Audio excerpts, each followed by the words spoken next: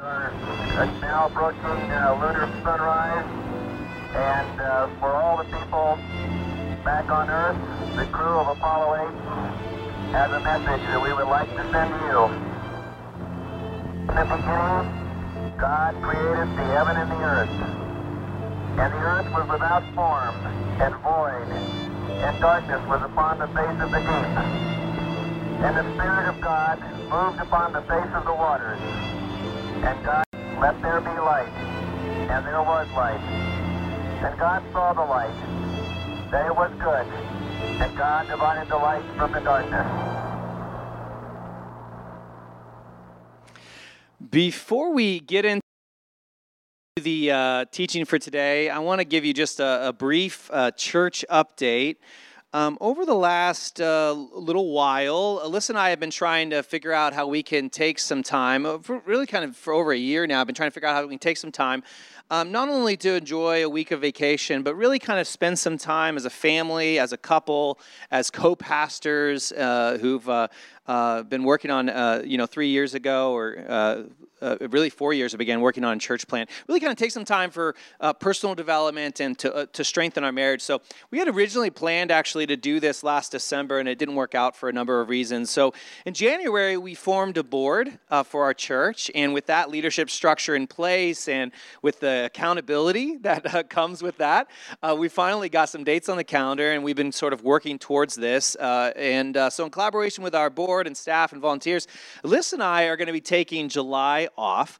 A week of this or so will be just typical vacation, but the rest of it's going to be some structured time to really strengthen our marriage, our working relationship together, even our personal spiritual lives. So in a lot of ways, you can think of it kind of like as a mini sabbatical, just a really short sabbatical for the month of July. There's obviously a lot of people who are stepping up to help this make this happen. In fact, I was going to have, and I forgot this till this moment, I was going to have it so we could show the production team here. We won't put you on the spot though, guys. But we got a lot of volunteers on Sunday morning, and individuals are going to be sharing on Sunday. Barron will be preaching, and we're going to be pre-recording a few things, so you might even see me on a Sunday, so to speak, which will be funny. But our staff, volunteers, production team, board, all of this are coming together to make this happen, and me and Alyssa are just really grateful for that. And really, as we kind of think about where we're headed, and there's really never a good time to take extended period off to kind of do that personal retreat, to be able to spend time in prayer and personal reflection. But it's a healthy thing. It's a good thing. It's something our denomination encourages. And there's never a good time, but really July ended up being, I think, a good time. With COVID cases on the rise and our space here at Backspace being really limited in size, the truth is we don't know exactly how we're going to open back up. And I know a few churches are opening back up, and I know a few churches that have sort of opened back up and are maybe regretting that decision given what's happening with the spike in cases. So with this break, I know that afterwards we're going to be able to be refreshed and energized to hit the ground running in August and even into this fall with some new energy, new vision, and I think God's going to open up some doors for some really amazing things for our church. And I really am excited for what God's going to do, what God is already doing, what God has done, and what God's going to do in this fall. So a lot of people have kind of asked or suggested, how can we be praying for us in our church during this time? And there's a couple of things as we think about me and Alyssa's time off, but also where we're headed and what it's going to look like on the other side of all of this.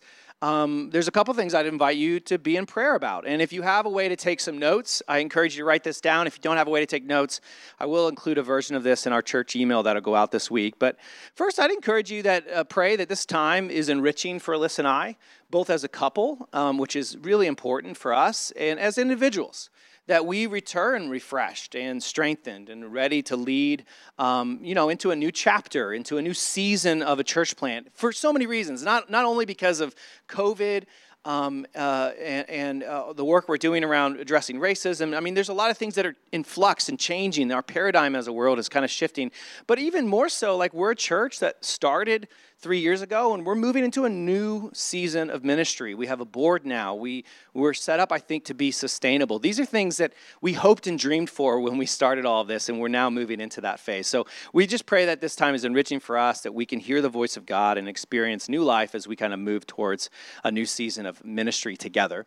I also encourage you to pray that God open doors for us as a church to gather together in a way that is both safe and authentic. We're looking at ideas around meeting in smaller groups in people's homes or in someone's backyard, experiencing live stream or other ways of doing church. And we're considering, what does it look like to gather in a location that allows us to gather? Maybe this space isn't that, but can we do stuff outside? Or maybe at a different time of the week, we could gather in a larger space that might be available. And so we're wrestling with that. We're praying about that. And I encourage you to join us in praying about that, what it looks like for us to gather again in the future, this later in the summer and fall. I also want to encourage you to pray for those in our community who feel especially alone or isolated during this time. We always wanted this to be a place, a community where we support one another. I have to say, me and Alyssa feel deeply supported by our community and by you, and I know many others feel supported, but I feel like it's never been more difficult for us as a church to be supportive of one another, because we don't have those natural touch points. We're not running into people on Sunday, or we're not running into them at small group.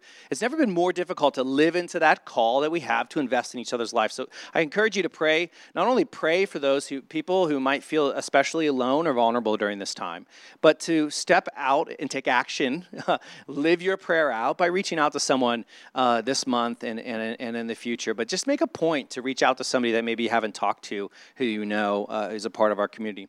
The last thing I invite you to pray for is our justice ministries, our missional ministries, Little Bottom's Free Store, our mental health fund, our immigrant relief fund, and even now we're beginning laying some groundwork around racial justice. And all of these have ramped up during this season and have become in some ways our primary method of being the church during this time.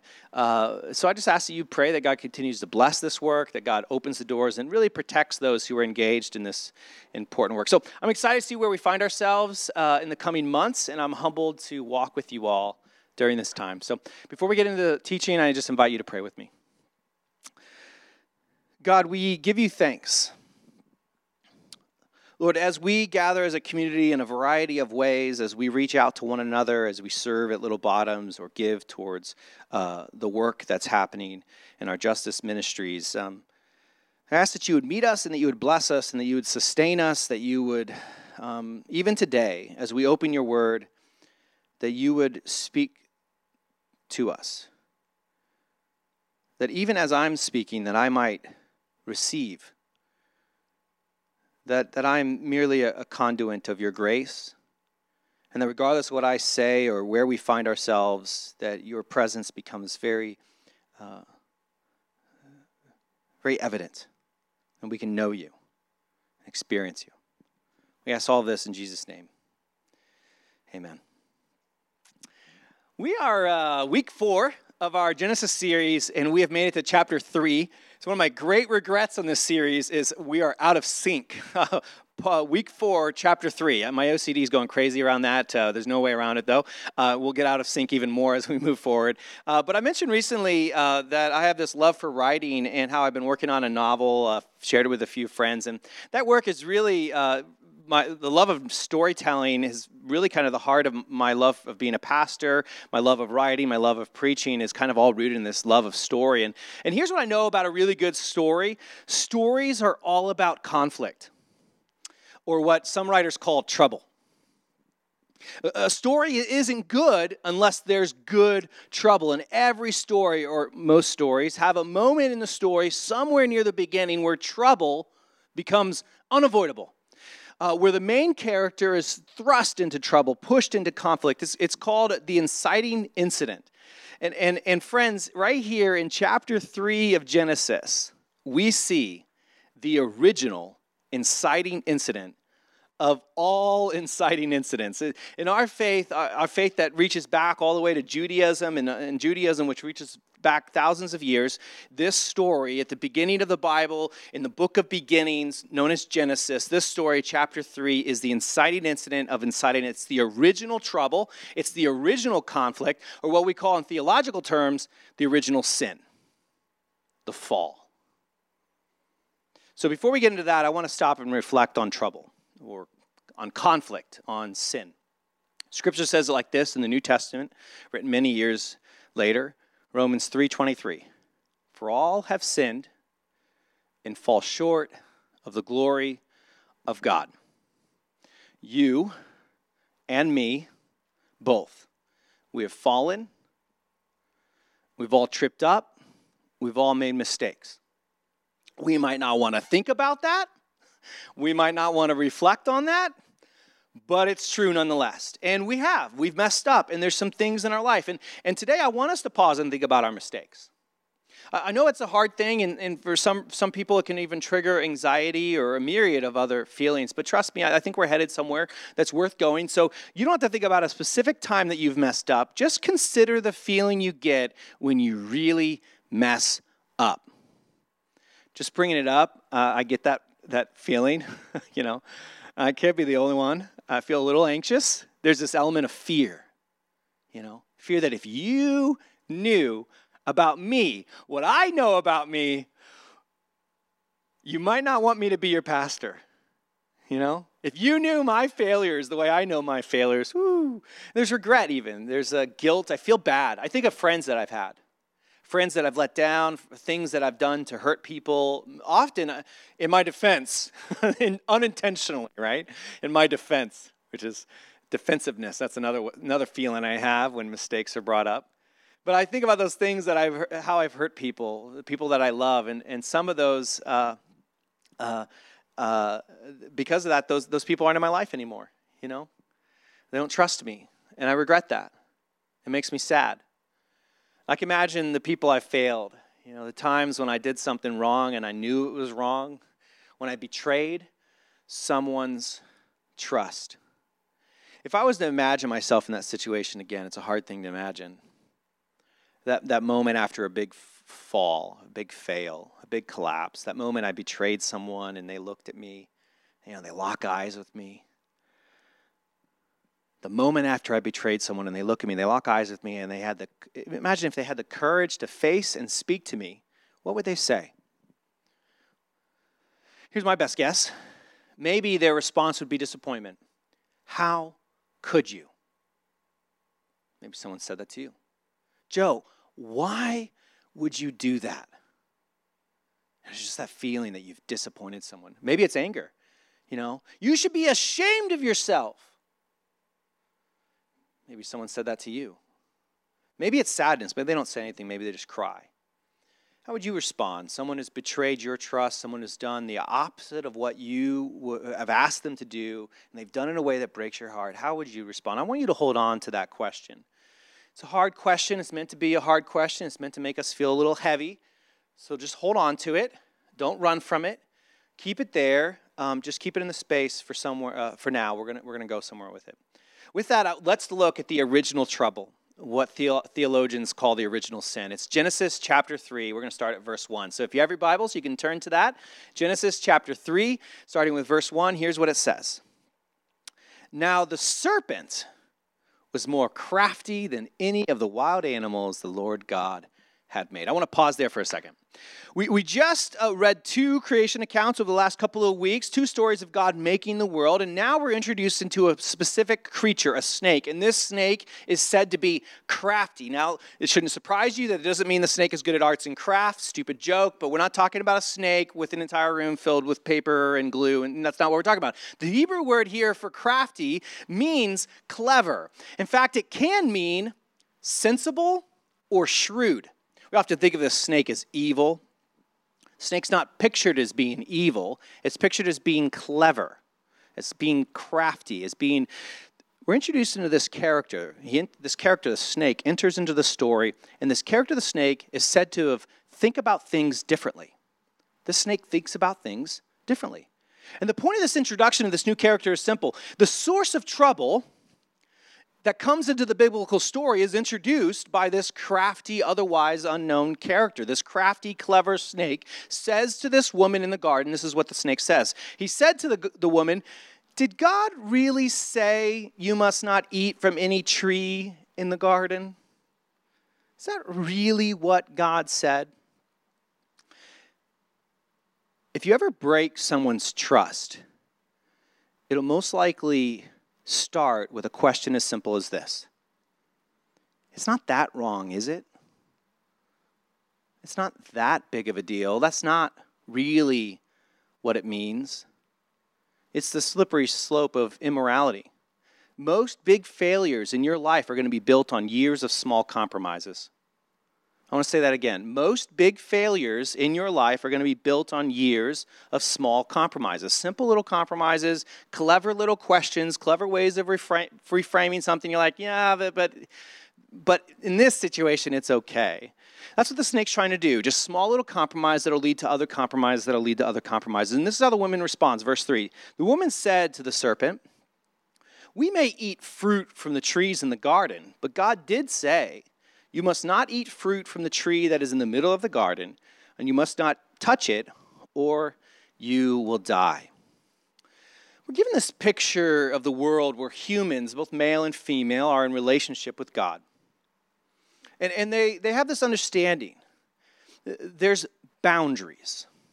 And that's the big idea here. Don't get hung up on the fact that it was a tree or a fruit or whatever. It's not that there was some things evil and other things good. Eating fruit was good.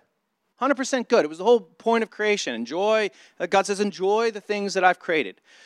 But it was meant to be enjoyed, and it's a big but, it's good. In order for it to remain good, eating fruit, for example, or anything that's good, it has to have boundaries. That's the picture we're given, is this idea that good things have to have boundaries in order to remain good. So take, for example, ice cream. I love ice cream. When I eat too much ice cream, or I eat too much ice cream over a long period of time, not good anymore. Same with beer. I enjoy beer. I can't enjoy beer if I have too much of it, especially if I find it having power over me. Too much beer, not a good thing.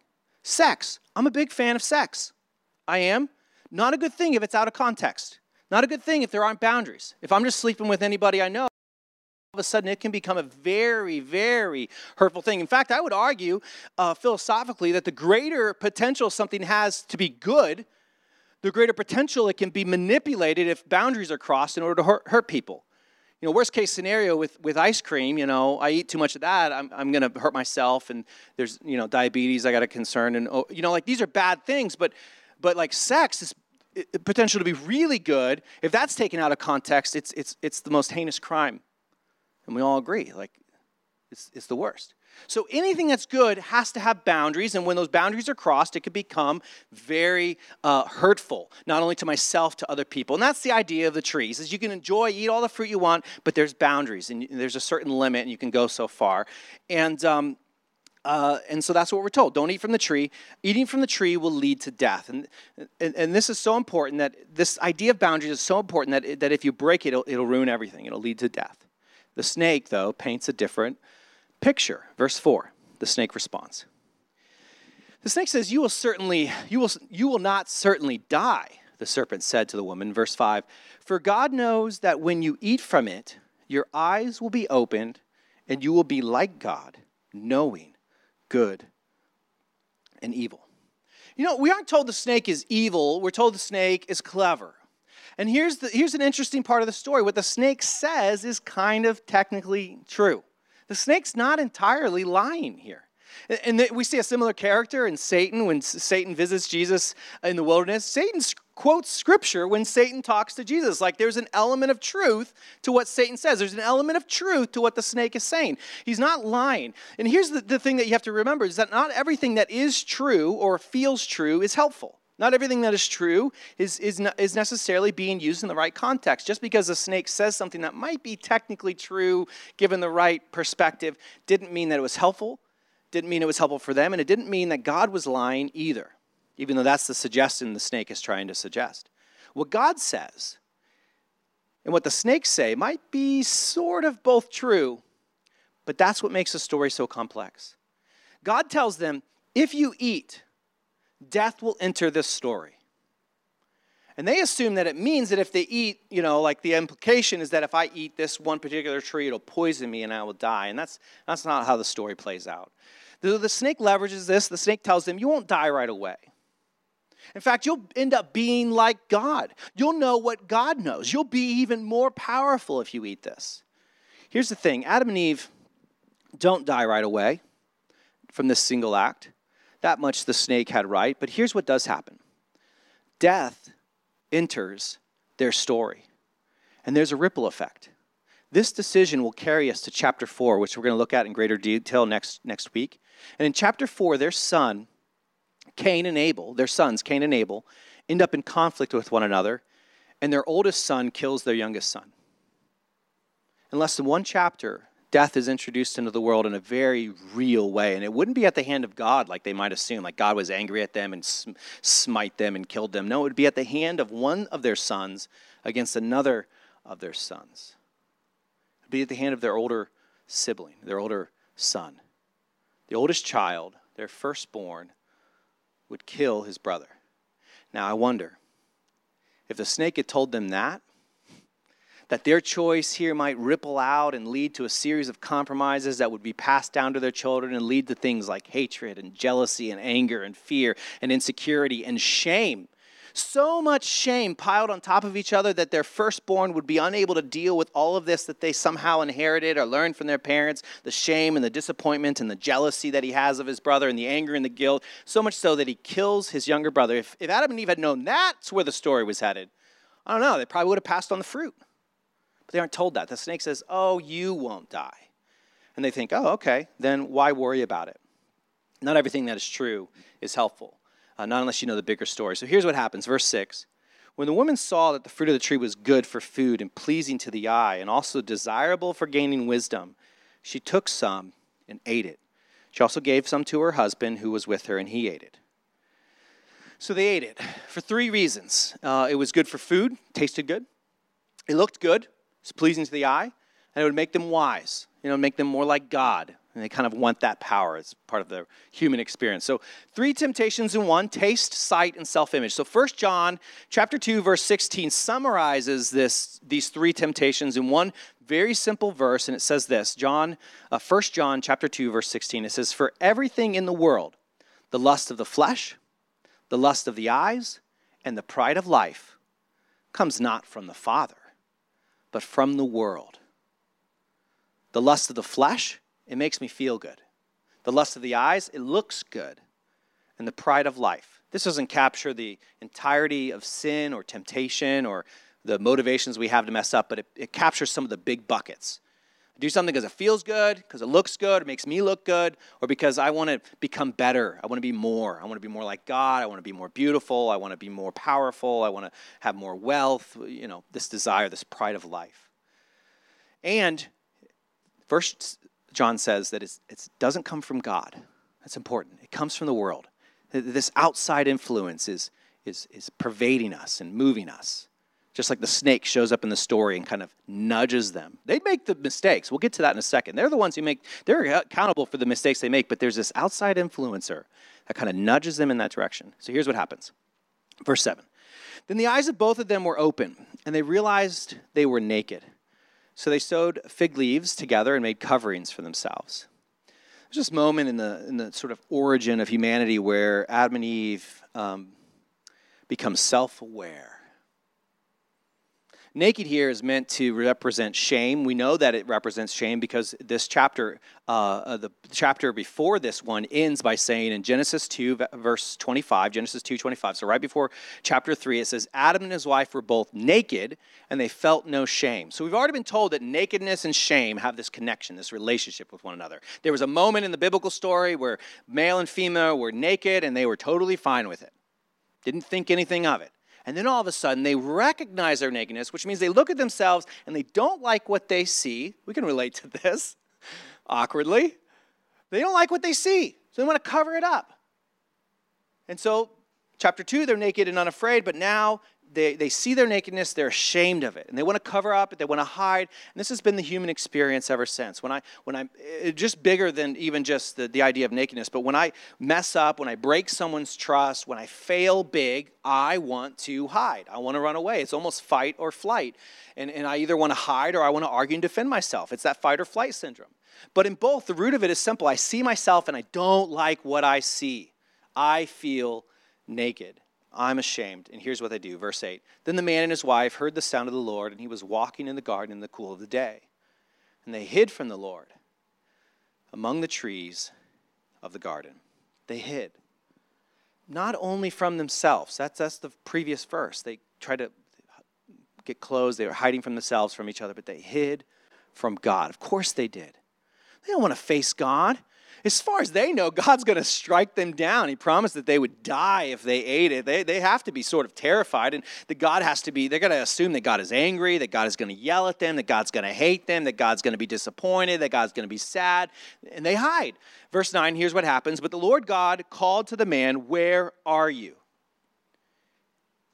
It's the first question God asks in the scripture text. Where are you? We could sit there for a while. We won't. But verse 10, the man answered, "I heard you in the garden, and I was afraid because I was naked, so I hid." I was afraid because I was naked, because I was ashamed, because I was embarrassed. There's a difference here. I want to spend a few moments with this. I've talked about this before, and you might have read it on your own. Brene Brown does some work around this. But there's a difference between guilt and shame. Guilt is what you feel when you recognize that you've done something wrong. You did something wrong, and you own that fact, and you recognize that you are guilty. Guilt is what you feel when you've done something wrong. Shame is what you feel when you look at yourself and you think, I am wrong. That there's something wrong with me. That regardless of what you've done or don't do, there's something wrong with me. That you look at yourself and the behavior and you think that maybe even the behavior that I've done is a sign of something deeper problem with me, that I'm the problem. So guilt is feeling bad about your behavior. Shame is feeling bad about yourself. So we have two things at play here. With the story of Adam and Eve, we have two things at play. First one is, who are they? Who are they really? What is their identity? And where do they find their identity?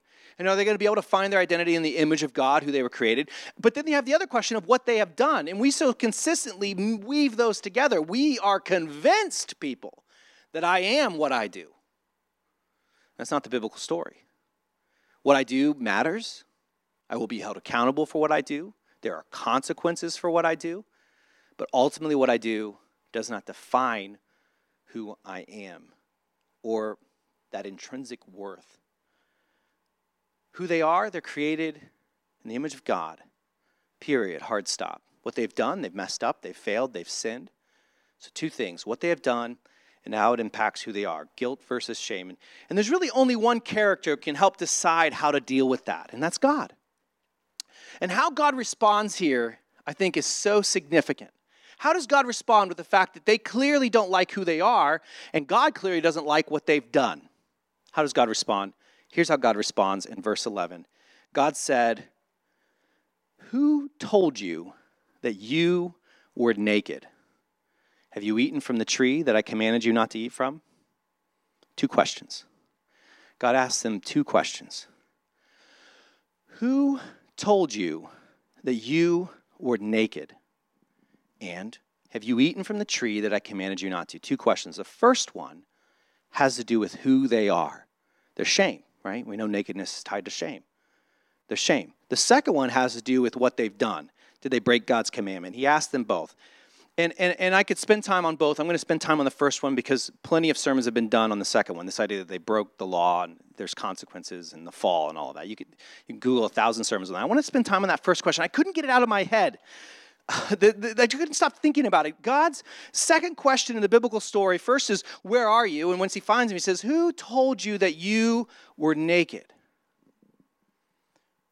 In other words, who convinced you that there was something wrong with you? We know how it happened. We just read the story. They make a series of bad decisions. not only guilt, but then shame enters the story. But God asks him, who told you that you were naked? There's something beautiful about confession. The thing I love about confession is I name what I've done wrong. And by naming what I've done wrong, I'm also in an indirect way naming that that doesn't have to be who I am, that through the power of God and the sustaining life of the Holy Spirit and Jesus and the fact that God can make all things new, that I can be made new. Confession, it allows that to happen. I can separate what I've done with who God is making me. But I love this question, and I couldn't get it out of my head. Who told you that you were naked? One of the hardest things you will ever have to do in your life is that kind of question. You'll have to answer that question. This is the work that often happens with therapists or counselors. This is a question that goes all the way back to the beginning of the story. This is a question that if you want to live the healthiest life you can live, you got to go all the way back to your beginning. At what point in your life did you look at yourself, see yourself, kind of came to a place of self-awareness, and also thought, I don't like what I see? Very few people will go through life not feeling that at some point. And God asks it in a very specific. God asks who? In the following verses, the man blames the wife blames the snake. It eventually lands at the snake, and God holds the snake accountable. And then the man and the woman are held accountable too for what they do. But I love the fact that the snake is held accountable. God asks the question of who. And I think that's a hard question we need to wrestle with. When you go back and you think about the mistakes you've made or the shame that you feel or the ways in which you've looked at yourself and you said, I don't like what I see, the question you have to wrestle with is, who gave you that idea? And most likely it's probably someone really close to you.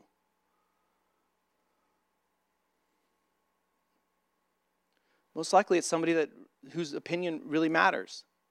See, that's the power of the snake's voice. It can happen directly.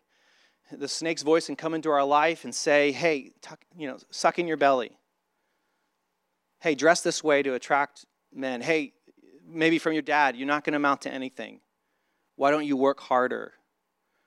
But it can also come in indirectly, like in this story, where the snake's voice can kind of just get you to make a few compromises to the point where you've made so many compromises, you're like, I don't like who I've become. But in the midst of their failure, God looks at them, and God's response is in anger or disappointment or sadness. Maybe God's feeling all of those things in a way that only God can, but God looks at them and says, who was it that told you to feel that way? Where did that start? That's how God responds, and God holds them accountable. You can read it for yourself. There's going to be trouble in life. There's childbirth and working in the fields, and the snake is going to have to crawl on its belly. There's accountability. There's consequences for what happens, but ultimately, here's what happens at the end of the story. It's in verse 21 and 22. It says this, that the Lord God made garments of skin for Adam and his wife and clothed them. And it goes on and says, and the Lord God said, the man has now become like one of us, knowing good and evil, and he must not be allowed to reach out his hand and take also from the tree of life and eat and live forever. So the Lord God banished him from the Garden of Eden to work the ground from which he had been taken. So once again, we see God respond in two ways. There are consequences for their choices, absolutely. So they're going to be banished from the garden. That sucks, that's the consequences. But first, before God says you can't be in the garden anymore, God deals with their shame. He clothes them. They're going to have to leave, but he gives them the ability to be comfortable with who they are. It's like God becomes this parent who just wants to pick them up, wrap his arms around them, and make them feel safe again. And say, I want to. Clothing throughout the rest of the Bible becomes this metaphor for identity. This idea that you can have a new identity, that the way in which you look at yourself, the way in which you feel about yourself, can meet God. God can give us this new identity. In fact, there's this really beautiful passage, and I want to end with this. It's out of Isaiah. There's a lot of passages in Scripture that talk about God giving us new clothes, many in the New Testament. There's just one in Isaiah that I think is beautiful, and it says, I will greatly rejoice in the Lord. My soul shall exalt in my God, for he has clothed me with the garments of salvation. He has covered me with the robe of righteousness as a bridegroom decks himself out, like a priest with a beautiful headdress, and a bride adorns herself with her jewels. Isaiah 61:10. This is the idea that God comes around us and says, I'm going to dress you up and make you feel the way you were created to feel as a bride, as a bridegroom, as a priest, as holy and set apart, the type of thing that gathers people's gaze, is beautiful. He says, that's who I see you as, and I want you to see yourself the way that I see you. Friends, I want to talk to you just for a second. If your story is anything like mine, and maybe it's not, there was probably some point in your life, many points maybe, where you stopped thinking you were worth it, and you began to question it, and you kind of looked at yourself, you recognized your nakedness, that shame of like not liking what you see. And I want you to know that that's not how God sees you. And God wants nothing more than for you to see you the way that God sees you. And to do that is hard work. It involves going back and asking hard questions. Going back into your story. And this is something that, I'd encourage you. We have an entire fund set aside to help you sit down with somebody, a professional counselor, therapist of your choosing.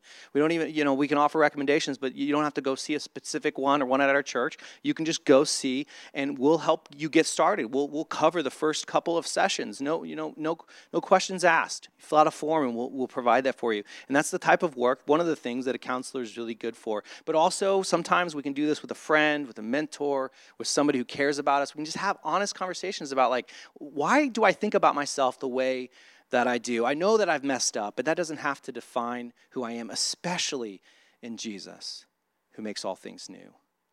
So I leave you with this thought. God sees you. God knows what you've done. And God's first response is to wrap us up, to pick us up, to love us. Let's pray. God, we come before you, and as we wrestle with our own fall,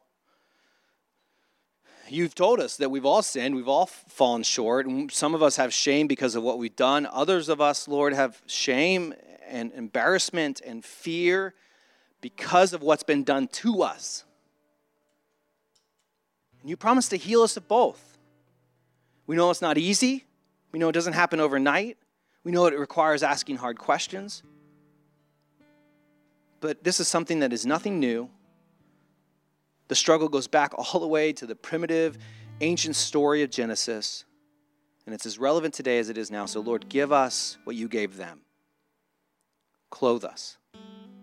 Help us to have a new identity. Show us you care. In your name we pray. Amen.